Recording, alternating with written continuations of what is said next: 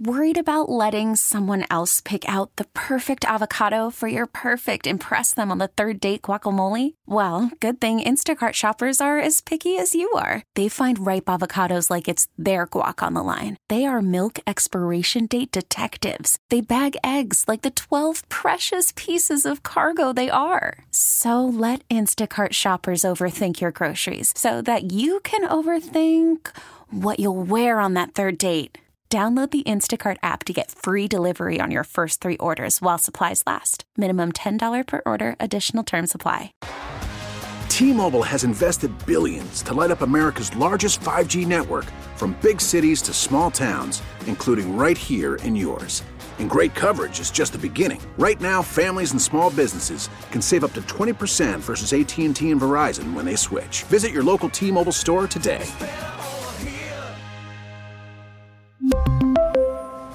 Plan savings with 3 lines of T-Mobile Essentials versus comparable available plans. Plan features and taxes and fees may vary. Back to Southern Colorado we go to talk about this funeral home where authorities have been trying to figure out exactly how many sets of remains, I guess we'll call it, are in this funeral home. Last number we got was 189, and we wondered if the bodies are in the funeral home, what was given to the families. Now we know. Yeah, just to go back and recap a little of the story. This is a funeral home that had billed itself as being a, quote, green funeral home, where they did funerals without metal caskets and in some cases without caskets at all. We've heard about these burials where you just bury somebody in like a burlap sack. They didn't do the human composting thing that's also been kind of rising in popularity, but ostensibly they did these green burials. What we didn't know is, of the bodies that were there, if they weren't buried, what was? If there was some kind of service. And we might be a little bit closer to an answer to that, because apparently that funeral home didn't just do the green burials. They also at least told people that they would also serve as a crematory. So exactly what you might think would happen after a story like this breaks began to happen. People that thought that their relatives had been cremated and had been handed an urn full of what they were told were cremains or ashes went back and had them tested. And at least one of them has already filed suit. A gentleman by the name of Richard Law says that he entrusted his late father, Roger Law, to the funeral home owned by the couple that are now in all kinds of trouble because of the 189 bodies that were found on their property, and said that instead of being given his father's cremains, he was handed an urn full of crushed concrete. Yeah.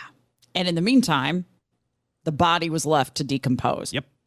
At the funeral home. This is exactly what happened in the Georgia case 20 years ago. Exactly what happened, except in that case, it was just a crematory, and they weren't cremating anybody. They were just literally throwing people out back of the crematory and handing people, urns full of sand, urns full of crushed concrete, anything they thought would pass for cremains.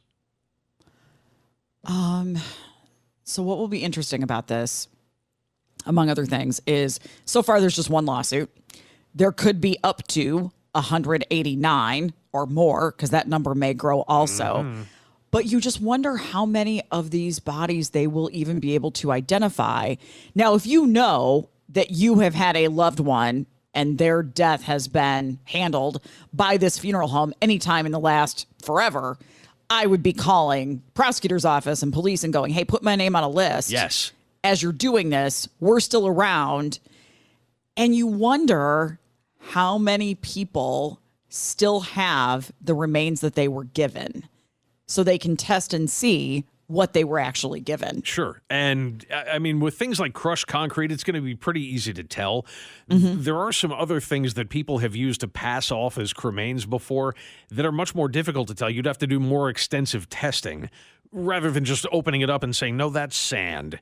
Oddly, one of the things that more easily passes for cremains than anything else is crushed oyster shell. And that's the kind of thing that people, I mean, there is a legitimate use for that. People use it as for gardening. Use it as a way to nitrogenize, whatever, the soil. You can use calcium chloride or calcium chlorate for that. So Yeah, and it does have the same look and basic feel to it as human ashes. Human ashes don't look like, if you've ever seen them up close, they don't look like, what am I thinking of? Fireplace ash. It's a very different thing because it's really not ash. It's, Right. Little bits of bone. Okay. So we're also learning now about the money that might be involved. Again, in one of these cases, a relative said he paid more than $1,300 to cremate his father after his COVID-related death in November of 2020. Receipts show how he was also charged an additional $85 as a so-called COVID upcharge. Oh, wow. To ensure the remains were safely handled. Which they weren't. Instead, Yeah. he got a call from the FBI saying how his late father had been found in this funeral home. Yeah. And one of the other details, again, I'm going to try and do this without being as, stay away from being as gory as we possibly can. Mm-hmm. But it was described that when they went up to this funeral home, the first thing they saw were trash bags everywhere. And if you figure that inside those trash bags may be people that have been there for a very long time, we're talking about, I'm glad that they were able to identify his father as quickly as they were. We don't know how long ago his father died. And right. If there are people that have been there for a very long time, you're going to have a situation where you're going to have to do DNA testing. And that's going to take forever. For 189 different people that are already dead. And again, my concern would be, is there a certain part of this story that they're never really going to know, right? Are there some remains that they won't be able to identify? Are all of the remains that they handled still on this property, or was there another location somewhere that some of these were taken to? Yeah. And again, for the people, the family members who, spread the ashes at sea or did whatever, they don't have any to test to prove whether or not that is their loved one. If you know right off the top of your head, and I'm sure we could look this up, but it's easier to ask the text line, if you happen to know, because what I'm curious about now is that $1,300. How close is that to what you would expect to pay for any cremation? My guess is if they were... The only way that you would be able to get people to go, because even the descriptions of this place, it was all overgrown. The hearse out back had weeds growing up through it. It had clearly not run in forever. If you walk up to a place like that, you're immediately going to walk back away and go, no way am I trusting my loved one to these people. So my guess would be that that's dramatically less than you would expect to pay for a cremation.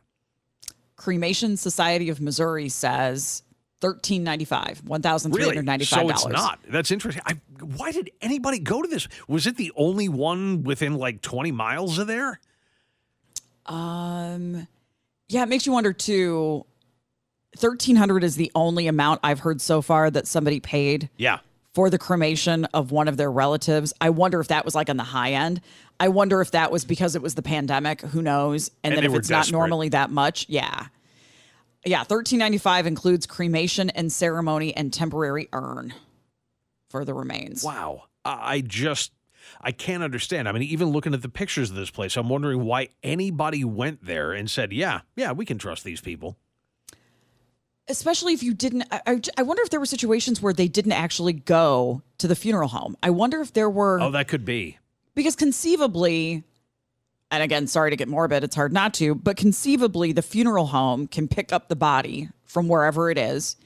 And if you're not going to do a ceremony and you're not going to do it there, conceivably you go and you pick up the bag and you don't go in, well, or maybe they bring it to you. Yeah, it's interesting you say that because when we went for my dad, we went to an office. We didn't go to where the crematory was. We went to some guy's office and signed all the paperwork and got everything done. My mom had a plan already. So she had already done it all. All we had to do was call the phone number that we already knew and say, okay, it's time. And they took care of everything. We never saw that building either. Like they easily could have said, for COVID reasons, we're not going to let you in the building. We will bring those remains to you. Back to you. Sure. Yeah. And so that way you don't have to set foot in the property. Every time we hear more about this story, every time I see a headline about this, I think, oh God, here we go. Yeah. Well, and because who would think you would have to? Who would think you would have to check up on the crematory? or the funeral home or anything that, to make sure that they were legit. You figure, what do? You do a Google search. Show me crematories or funeral homes near me. And you pick up the phone. If somebody died without having the kind of plan that my mom did, that's what we would have done. I'm trying to think. My stepdad had a plan. He wasn't cremated though, and my dad was so sudden that we had no clue what to do. And I also wonder if the green part of this had anything to do with it. It's a good question about whether they had an office somewhere else or if everything was done at this site. We haven't heard anything from the owners, right? No. Of this? No, not a word, nor would I expect to until they're in court. They should keep their mouth shut. Yeah. Yeah. If you have thoughts here, some of you are asking questions, 913-586-7798. Feel free to get in here.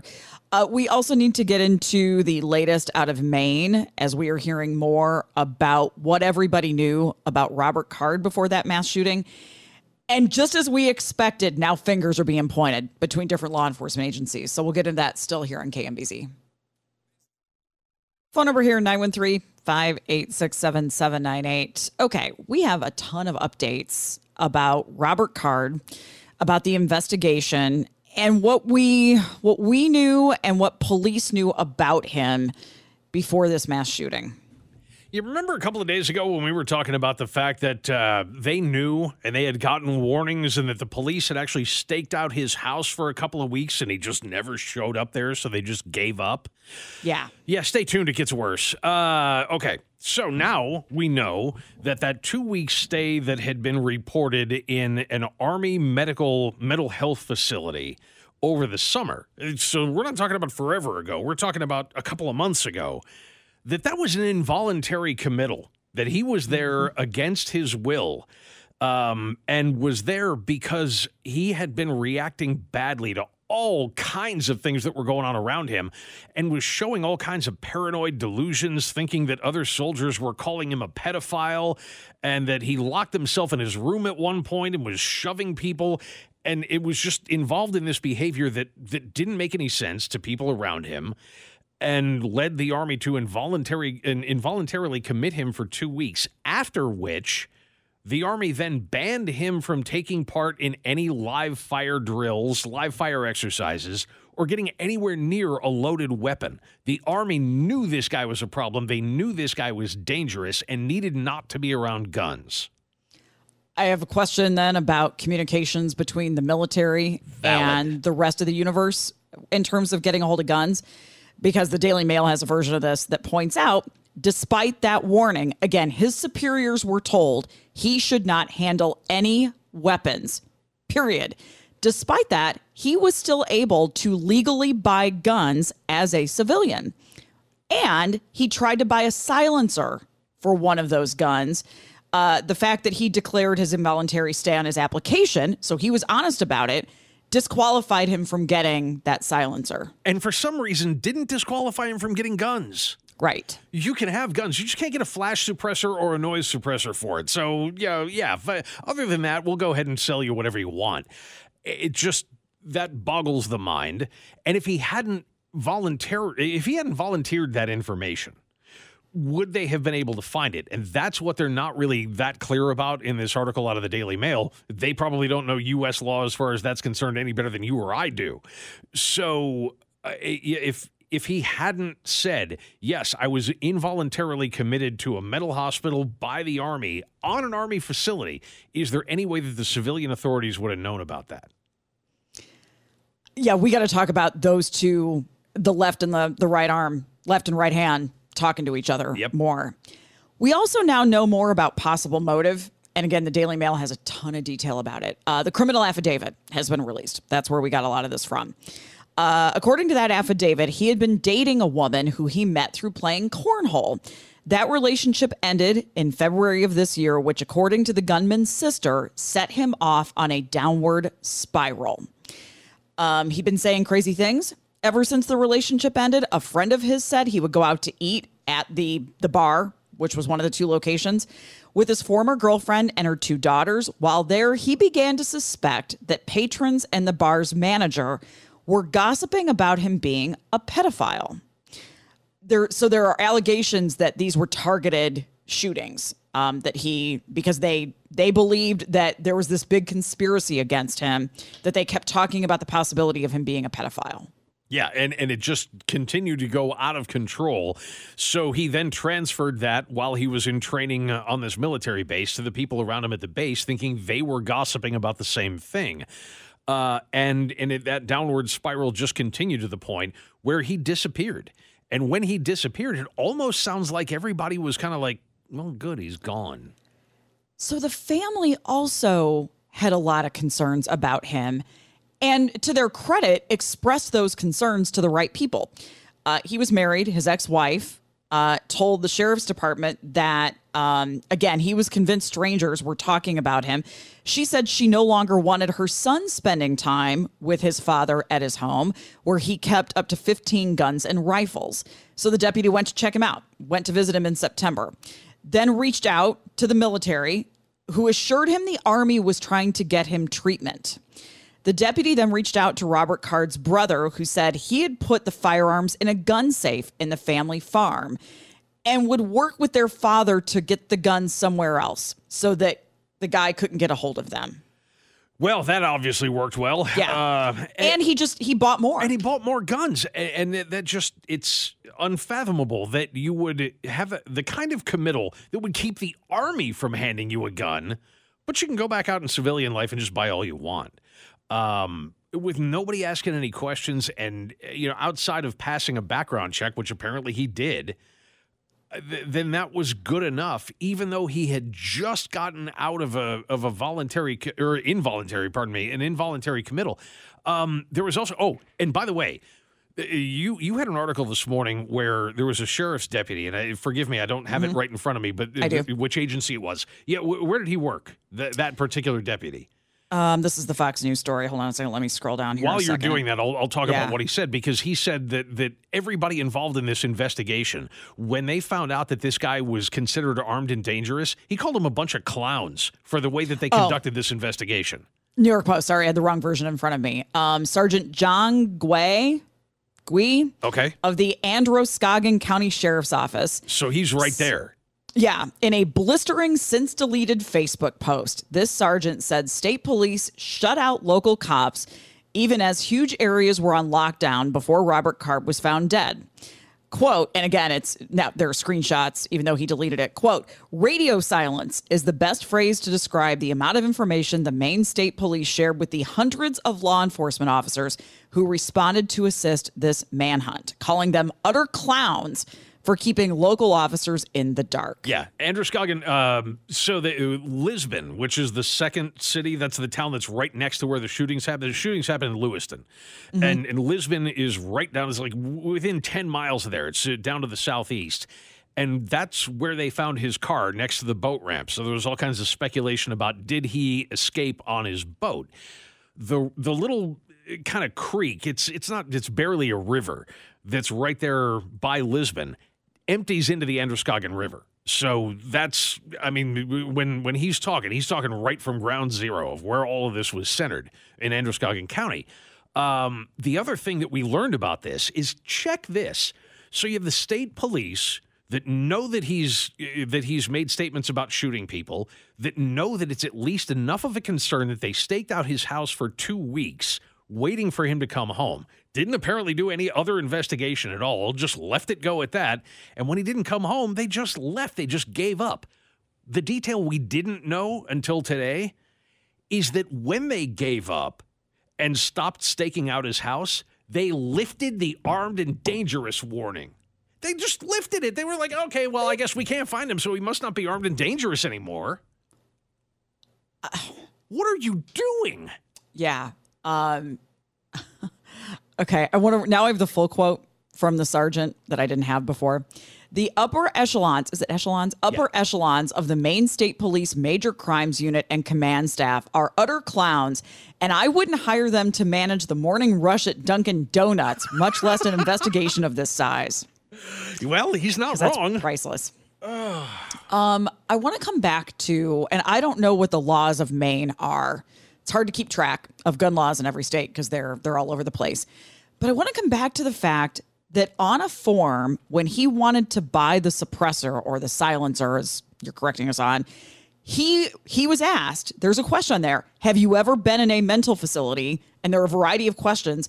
And he said yes, that he had been involuntarily committed to a mental facility. So they said, no, we can't give you the suppressor. How are you still able to buy a gun? Yeah. If that's true. And you're honest about it.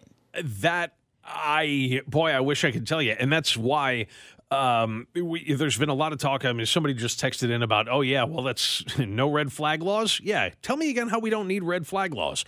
Well, in Maine, they don't have red flag laws. They have what they colloquially, there's a word for you, what they refer to as a yellow flag law, which, according to the chairman of the nonprofit Maine Gun Safety Coalition, is, and I quote, woefully weak.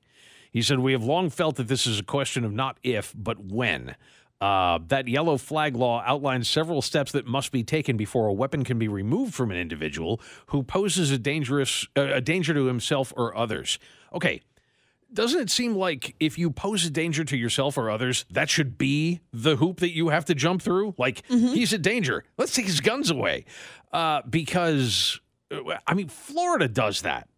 As much as we hack on Florida for having ridiculous, stupid laws and ridiculous, stupid people, Florida will take your guns away if they think you are a danger to yourself or others, period. We have to get to a break, but I want to spend 1 minute talking about if there are lessons to be learned here. What are they? I mean, some of it's obvious, but if there are lessons to be learned about communication between police, because you just wonder, why wasn't it communicated? Was it ego? I mean, what's going on that communication was not shared? We'll take a break. We'll keep going on this next here on KMBZ. Worried about letting someone else pick out the perfect avocado for your perfect impress them on the third date guacamole? Well, good thing Instacart shoppers are as picky as you are. They find ripe avocados like it's their guac on the line. They are milk expiration date detectives. They bag eggs like the 12 precious pieces of cargo they are. So let Instacart shoppers overthink your groceries so that you can overthink what you'll wear on that third date. Download the Instacart app to get free delivery on your first 3 orders while supplies last. Minimum $10 per order. Additional terms apply. We really need new phones. T-Mobile will cover the cost of 4 amazing new iPhone 15s, and each line is only $25 a month. New iPhone 15s? It's better over here. Only at T-Mobile, get 4 iPhone 15s on us and 4 lines for $25 per line per month with eligible trade-in when you switch. Minimum of 4 lines for $25 per line per month with autopay discount using debit or bank account. $5 more per line without autopay, plus taxes and fees. Phone fee at 24 monthly bill credits for well-qualified customers. Contact us before canceling account to continue bill credits or credit stop and balance on required finance agreement due. $35 per line connection charge applies. See T-Mobile.com. After the end of a good fight, you deserve an ice-cold reward. Modelo is the mark of a fighter. You've earned this rich golden lager with a crisp, refreshing taste. Because you know, the bigger the fight, the better the reward. You put in the hours, the energy, the tough labor. You are a fighter, and Modelo is your reward. Modelo, the mark of a fighter. Drink responsibly. Beer imported by Crown Imports, Chicago, Illinois. So we're talking about the latest about Robert Card, the suspect, the shooter, and the mass shooter in Maine last week. And I just, because we can't change what got us here, what do you do differently in the future? We're going to run out of time when we talk about how many things you could do differently. But what should be done differently next time? Because when I hear about, especially when I hear that sheriff talking like he did, I think there's ego involved here in feeling like you don't need to communicate. You want to own the investigation and not, you think you can just do it. Yeah, and that never works out well. Hello, September 11th, 2001. Right. Remember all the talk about information sharing between the FBI, the CIA, and the NSA that went on after that happened because they were all their own little fiefdoms. So that's where it starts. I mean, the first thing you do is you make sure that if there is if there's a roadblock of information sharing about a military commitment versus a civil commitment, erase that. Yeah. How do we get them to not remove the alert when you don't find something after a little while? Because that would have helped also. I'm still hung up on the silencer or the suppressor, whatever you want to call it. I'm hung up on the fact that it seems like everybody around him knew he was a danger, knew he shouldn't be around guns, didn't want his son to be around him because of the guns. We talk about some of these and you think there was no warning. In Las Vegas, there was no warning. In some of these cases, there were no warnings ahead of time. No clue whatsoever. In this case, there were 25 warnings about somebody who's dangerous. They knew this guy was a problem, and I still am baffled by the idea that their excuse for not following up was, well, he just didn't come home. Yeah. That's a red flag of its own. I mean, the fact that he didn't come home, that he's been missing for 2 weeks to the point where the cops can't find him, that's not reason to give up. That's more reason to add more resources to that until you find him because you know he's planning something. Yeah, if the military has said, we don't trust you with guns, how does he still get guns then? And the problem is that you can't do anything about the guns that he already has. You can keep him from getting more, but if he already had 10 or 15 at home, which he did, you can't keep him from using the ones that he's already got. Right. And the Army can't, in any military branch, can't affect a civilian punishment. They don't have the ability to do that. What they can do is absolutely go to the court in the county where he lives and say, this is the move we just made. We're going to kind of suggest you do the same thing too, because if we think he's a danger to himself or others, you might want to know that. Yeah, I don't know what the legal obstacles there are, but there's got to be a way that if the military or civilian law enforcement really suspect something is wrong with a person, there's got to be a way to overlook the law or make an exception to the law somehow so that one or the other can say, okay, we have to think about human life here. Yep. Right. And how do you not care? How do you just let that go? We'll go to the phones and bring in Jerry, who's calling in from Kansas City. Hi, Jerry. Yeah. Guns in general are going to kill people, and really these mass shootings aren't killing as many as the people that are killing themselves. See, this guy killed himself with a gun. There's, 15,000 people kill themselves with a gun. They found in Israel that they were requiring the military to take their guns home with them, and they stopped doing that, and they cut their deaths of suicide of their past military in half. So that's the problem, is you have too many guns, you're going to get that problem. All right. Jerry, thanks for the call. I mean, if I could have, I'm not going to have any, but I could have 400 guns in my house. I'm not going to be a danger to anybody with them.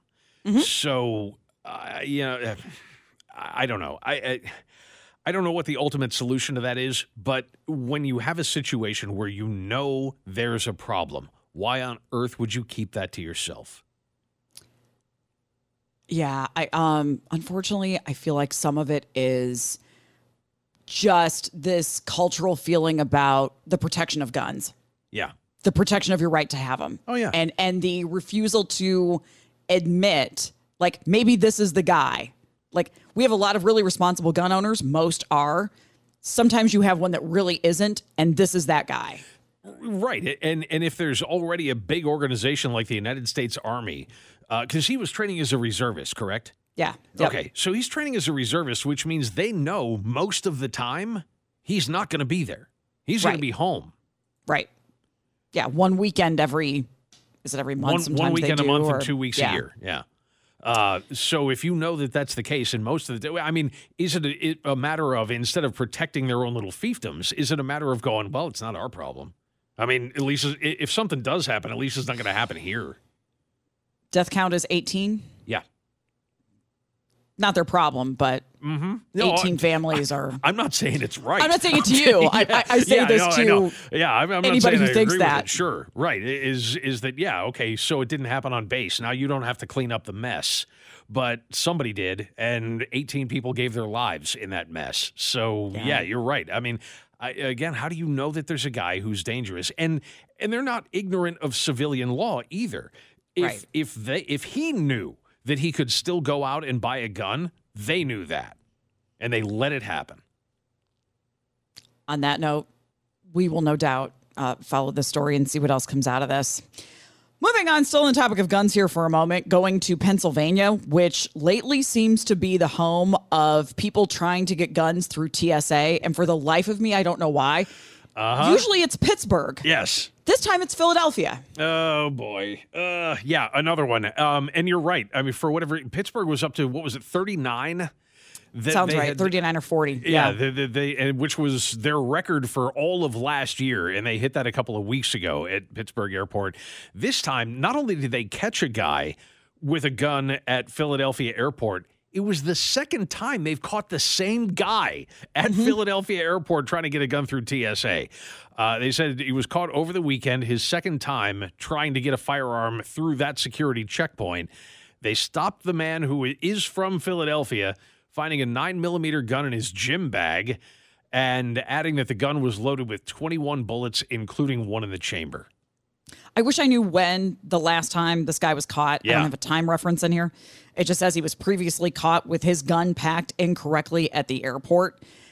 So you can claim stupidity the first time. You can claim, ooh, I forgot, or ooh, I didn't know that you're not allowed to carry a gun through the security checkpoints. Fine. I mean, that's ridiculous, but fine. But after you're caught, that's a memory that stays with you. Yeah. You didn't forget the second time. I don't know what you thought was going to happen because you were caught once. Did you think like, oh, they're just not going to catch it this time? Yeah, well, and it wasn't the only one that day either. No, it was not. Yeah, the same day they caught another guy with a 38 caliber handgun in his carry-on bag at the same checkpoint.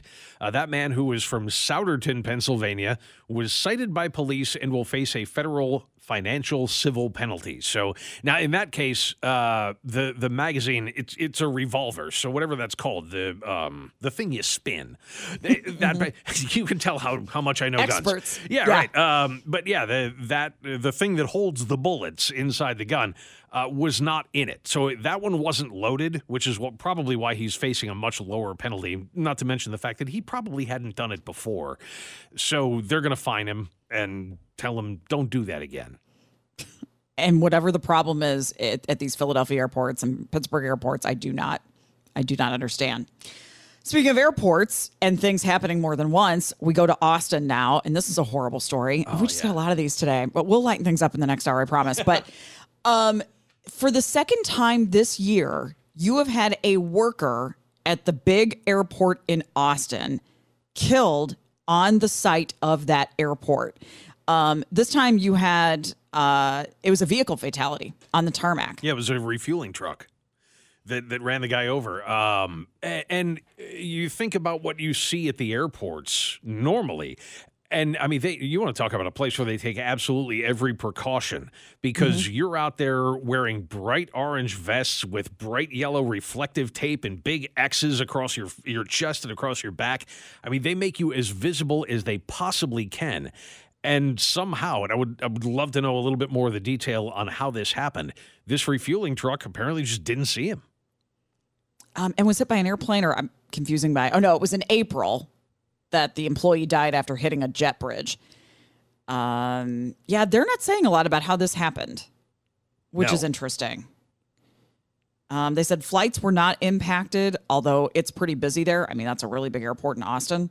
No other details available. Yeah, and the other incident, the one that happened where the person was sucked into the engine, they said that was a suicide. In this case, it doesn't look like that's the case, but the investigation is still ongoing, so they haven't really released a finding on this yet. But it's just another incident that shows you that Austin Airport, at least for the time being, is kind of snake bit. I don't know what they're doing about it. I don't know. You can't help it if someone is doing that to themselves.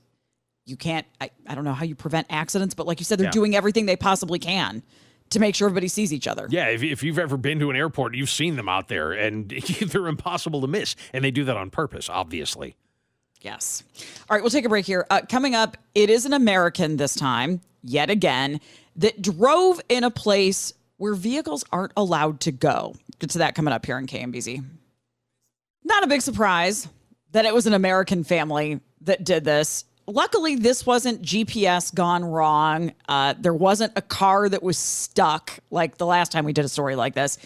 But they were just in a place, and I've never been to Munich, but they apparently have a lot of pedestrian zones there, as Europe is kind of known for having.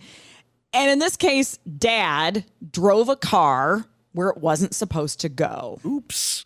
Yeah, it's funny, too, because you can see all of the people that are sitting around having lunch, eating, and then all of a sudden they're just kind of looking at this guy like, are you serious? What's wrong with you? You can hear, look at everybody staring. A voice in the car says as they slowly drive past onlookers at Marienplatz, an iconic square in the heart of the German city. Yeah, they were staring all right. That's because you're not supposed to drive through there. I don't know how long it took them before they realized that this was a pedestrian zone only. I can get it a little bit sometimes. If you don't see, because sometimes there are zones that are pedestrian zones sometimes, but then they open up to vehicle traffic other times. Yep. For some reason, Boulder is coming to mind as a city in the U.S. that does this a lot. But if it's not blocked off by those big metal poles and it's open so that you can, and maybe it was their GPS, or maybe they didn't see a no vehicle, or maybe it was in German. Didn't know, Yeah, you took the words right out of my mouth. It's like, do you not know the language at all? And maybe drove right past a sign that said, do not drive past this point. It is. It's a big, wide open. I'm looking at some pictures of Marienplatz because I'd never been to Munich either. But if you've ever seen the Italian Job, the original one, not that Marky Mark piece of trash, but the original Italian Job, it looks a lot like the a lot like the piazza that they drive through when they steal the gold at the end of the movie. It's just this wide open space, and it's got a bunch of little covered tables and things like that. A couple of fountains. Yeah, it's really cool looking, but it does not look very car friendly. Somebody in the video is heard saying, I thought it was weird to have a flower pot in the middle of the road. Yeah, it is. Yeah, I don't know the best way to mark it, except if you see no other vehicles, perhaps that's your sign. But sometimes you get to, I've never done it, but I can imagine you get partway down this area and it's too late. Like at that point, you just got to keep going. Yeah. And finish the route that you're on. The only way out is through. Yeah, absolutely. All right, let's talk about what the USDA is doing here in order to control rabies in wildlife. Yeah, this is something this is not extremely new, but it's new for where they're doing it. Apparently, there's been a problem this year with raccoons, and raccoons generally don't come anywhere near people. So if you see one, it's either a mistake or it's rabid. So what they decided to do is, now that there's been more and more encroachment into cities by raccoons, and because apparently they've been having a real problem with rabies, Texas has their own program to do this, and the USDA is now looking at where these kind of hot zones are, where you're having more cases of rabies show up and more raccoons being reported, and they're dropping bait that's a rabies vaccine. So they're just dropping them from the sky, like doing an airdrop, low-flying planes. They have a tube and a conveyor belt that just drops these little vaccine pellets that apparently raccoons really, really like to eat. And just they want to make sure that they're kind of evenly dispersed. So the idea is that if you get an uninfected raccoon, it'll eat this rabies vaccine, and then you don't have to worry about that one anymore. This is perhaps the first time I'm learning that a vaccine can be done pill form. Yeah, like an oral vaccine, sure. Yeah, I didn't know that we could do that. With veterinary stuff? No, neither did I. But they said the oral rabies vaccine was developed in the 1960s. It's been around that long. The first field trials targeted red foxes, you dummy, in Switzerland. And they said by the 1990s, the U.S. began its first field trial on an uninhabited Atlantic barrier island off the coast of Virginia. And in the mid-90s, the USDA started partnering with states to begin oral rabies vaccination programs for wildlife. They're about maybe an inch and a half square, and they just drop these things out of the planes, and the raccoons go and gobble them up. It has been a wild success. They said it has essentially stopped the geographic spread of rabies in the eastern U.S. Yep.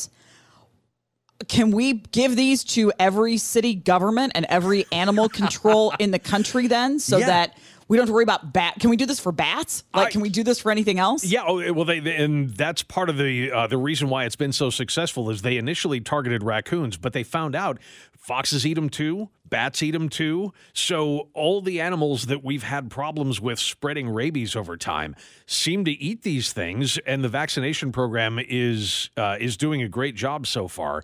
So it seems like where you would want to focus that is going to be like the suburbs and exurbs, so that you can stop them from infiltrating into the cities. I'm just reading further into the story because now it's fascinating. So how do you get an oral vaccine to an animal that flies, was asked of NPR. They said there have been some studies into aerosol vaccines or coating a few bats that will take it back to their colonies through grooming. Wow. Science is so interesting. Yeah, no kidding. I mean, it's one of those what will they come up with next kind of things, But good for them. I mean, for a program that started, what are we talking about, 50 years ago now? For it to finally be to the point where they're comfortable enough with it to just drop these things anywhere. Really kind of cool, and good that it went beyond the raccoon population that they were trying to vaccinate originally. It's interesting. Again, I did not realize that any vaccine was done not as an injection. Yeah. Forgive me for being totally in the dark about that. But somebody texted in and said, I'm 66. I remember getting the polio vaccine on a sugar cube. Why do we do Why do we do anything by injection then if we can do it in pill form or sugar cube form? I'm sure there are some vaccines that you can't. That an oral vaccine just wouldn't work. I'm trying to remember. Yeah, they mentioned the polio vaccine. What was the one that we all, well, not we all, I guess they stopped doing it after a while, but those of us of a certain age have that big scar on our left arm. It's like a 1-inch circle. Because it wasn't polio. What was it? Might have been swine. And find out. It might have been swine flu. When the swine flu thing happened in the early 70s, they were vaccinating us against that. And it was this thing where you had to get poked a whole bunch of times. So it left this little circular scar on your arm. BCG. I don't know what that means. Smallpox. There's a lot of smallpox. Yeah, that would be too because they eradicated smallpox. So now there's no need to give it to anybody anymore. If you are 40s or older, you likely have a permanent scar from an older version of the smallpox vaccine on your left upper arm. Yep. Got one. I got my ticket when I was a kid. The only vaccine that I have ever gotten not as an injection, when I went to South Africa, I booked that trip so late, totally me, that I needed a malaria vaccine to be able to go because I was going into Kruger National Park. And it was too close to my departure for the vaccine to work if I did it by injection. Okay. So they gave me malaria pills.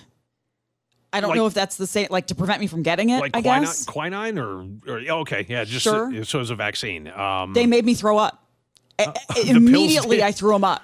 Oh, that's not great. So I worried then about getting malaria while I was there because I would, as soon as I swallowed that thing, I lost it. And the reason that I thought about swine flu, even though I had the wrong one, thank you, text line. It was, in fact, the smallpox vaccine. And you found it too, Jamie. But the swine flu vaccine, they gave you, it was a gun. And you would upend the little bottle of vaccine on top of the gun, and then it would just shoot the stuff right through your skin. There was no needle at all. It was like an air gun, and it would blast it through your skin hard enough that it would just go in. It feels like the way we pierce ears. Do we still do that with a gun? Kind of, yeah. But these had no needle at all. Yeah, the little piercing gun. I think so. Yeah. It's been a while. It's been a long time since I had my ears pierced. I'm sure they've come up with a better way to do it now. But yeah, they would just punch it real fast, and then it would get through your earlobe. Somebody just asked on the text line, does the oral rabies vaccine work on humans? That's a great question. It does not say so in the article. But yeah, they said, I'm vaccinated and it hurts. I have heard, because to the best of my recollection, if you are suspected of having been bitten by an animal that has rabies, or you know that you've been bitten by an animal that has rabies, because sometimes the animal bites you and then runs away, you go through the course of rabies vaccine anyway, because it can still work right up until the time that you're symptomatic. So even if you've been infected, as long as you're not symptomatic yet, they can still, and once you become symptomatic, you're done. There's nothing they can do. You're going to die. Why don't we all just get a rabies vaccine? Why is that not just something we all have? Probably for that reason, because it's painful. It's something. Yeah, I know. I know, but it's bad enough that we have things like the malaria vaccine that kind of hurt going in. That maybe they just don't figure enough people would get it. There's your science segment here. We learned a lot. So thanks for everybody for teaching us things. All right, coming up in the next hour, the amount of money that some parents are paying to get their little kids ready for college. Get to that in the next hour here on KMBZ. We really need new phones. T-Mobile will cover the cost of 4 amazing new iPhone 15s, and each line is only $25 a month. New iPhone 15s? It's better over here. Only at T-Mobile, get 4 iPhone 15s on us and 4 lines for $25 per line per month with eligible trade-in when you switch. Minimum of 4 lines for $25 per line per month with autopay discount using debit or bank account. $5 more per line without autopay, plus taxes and fees. Phone fee at 24 monthly bill credits for well-qualified customers. Contact us before canceling account to continue bill credits or credit stop and balance on required finance agreement due. $35 per line connection charge applies. See T-Mobile.com. O'Reilly. Protect your vehicle's engine with a full synthetic oil change and save with Mobile One at O'Reilly Auto Parts. Purchase 5 quarts of Mobile One full synthetic motor oil and receive a $10 O'Reilly gift card after rebate. See store for details. With your Mobile One purchase, you'll also receive 2 times points during O Rewards Bonus Points Month at O'Reilly Auto Parts. O'Reilly Auto Parts. Baseball is back, and so is MLB.tv. Watch every out-of-market, regular season game on your favorite streaming devices, anywhere, anytime, all season long. Follow the action live or on demand. Track 4 games at once with multi-view mode and catch up with in-game highlights. Plus, original programs, minor league broadcasts, and local pre- and post-game shows. Go to MLB.tv to start your free trial today. Blackout and other restrictions apply. Major League Baseball trademarks used with permission.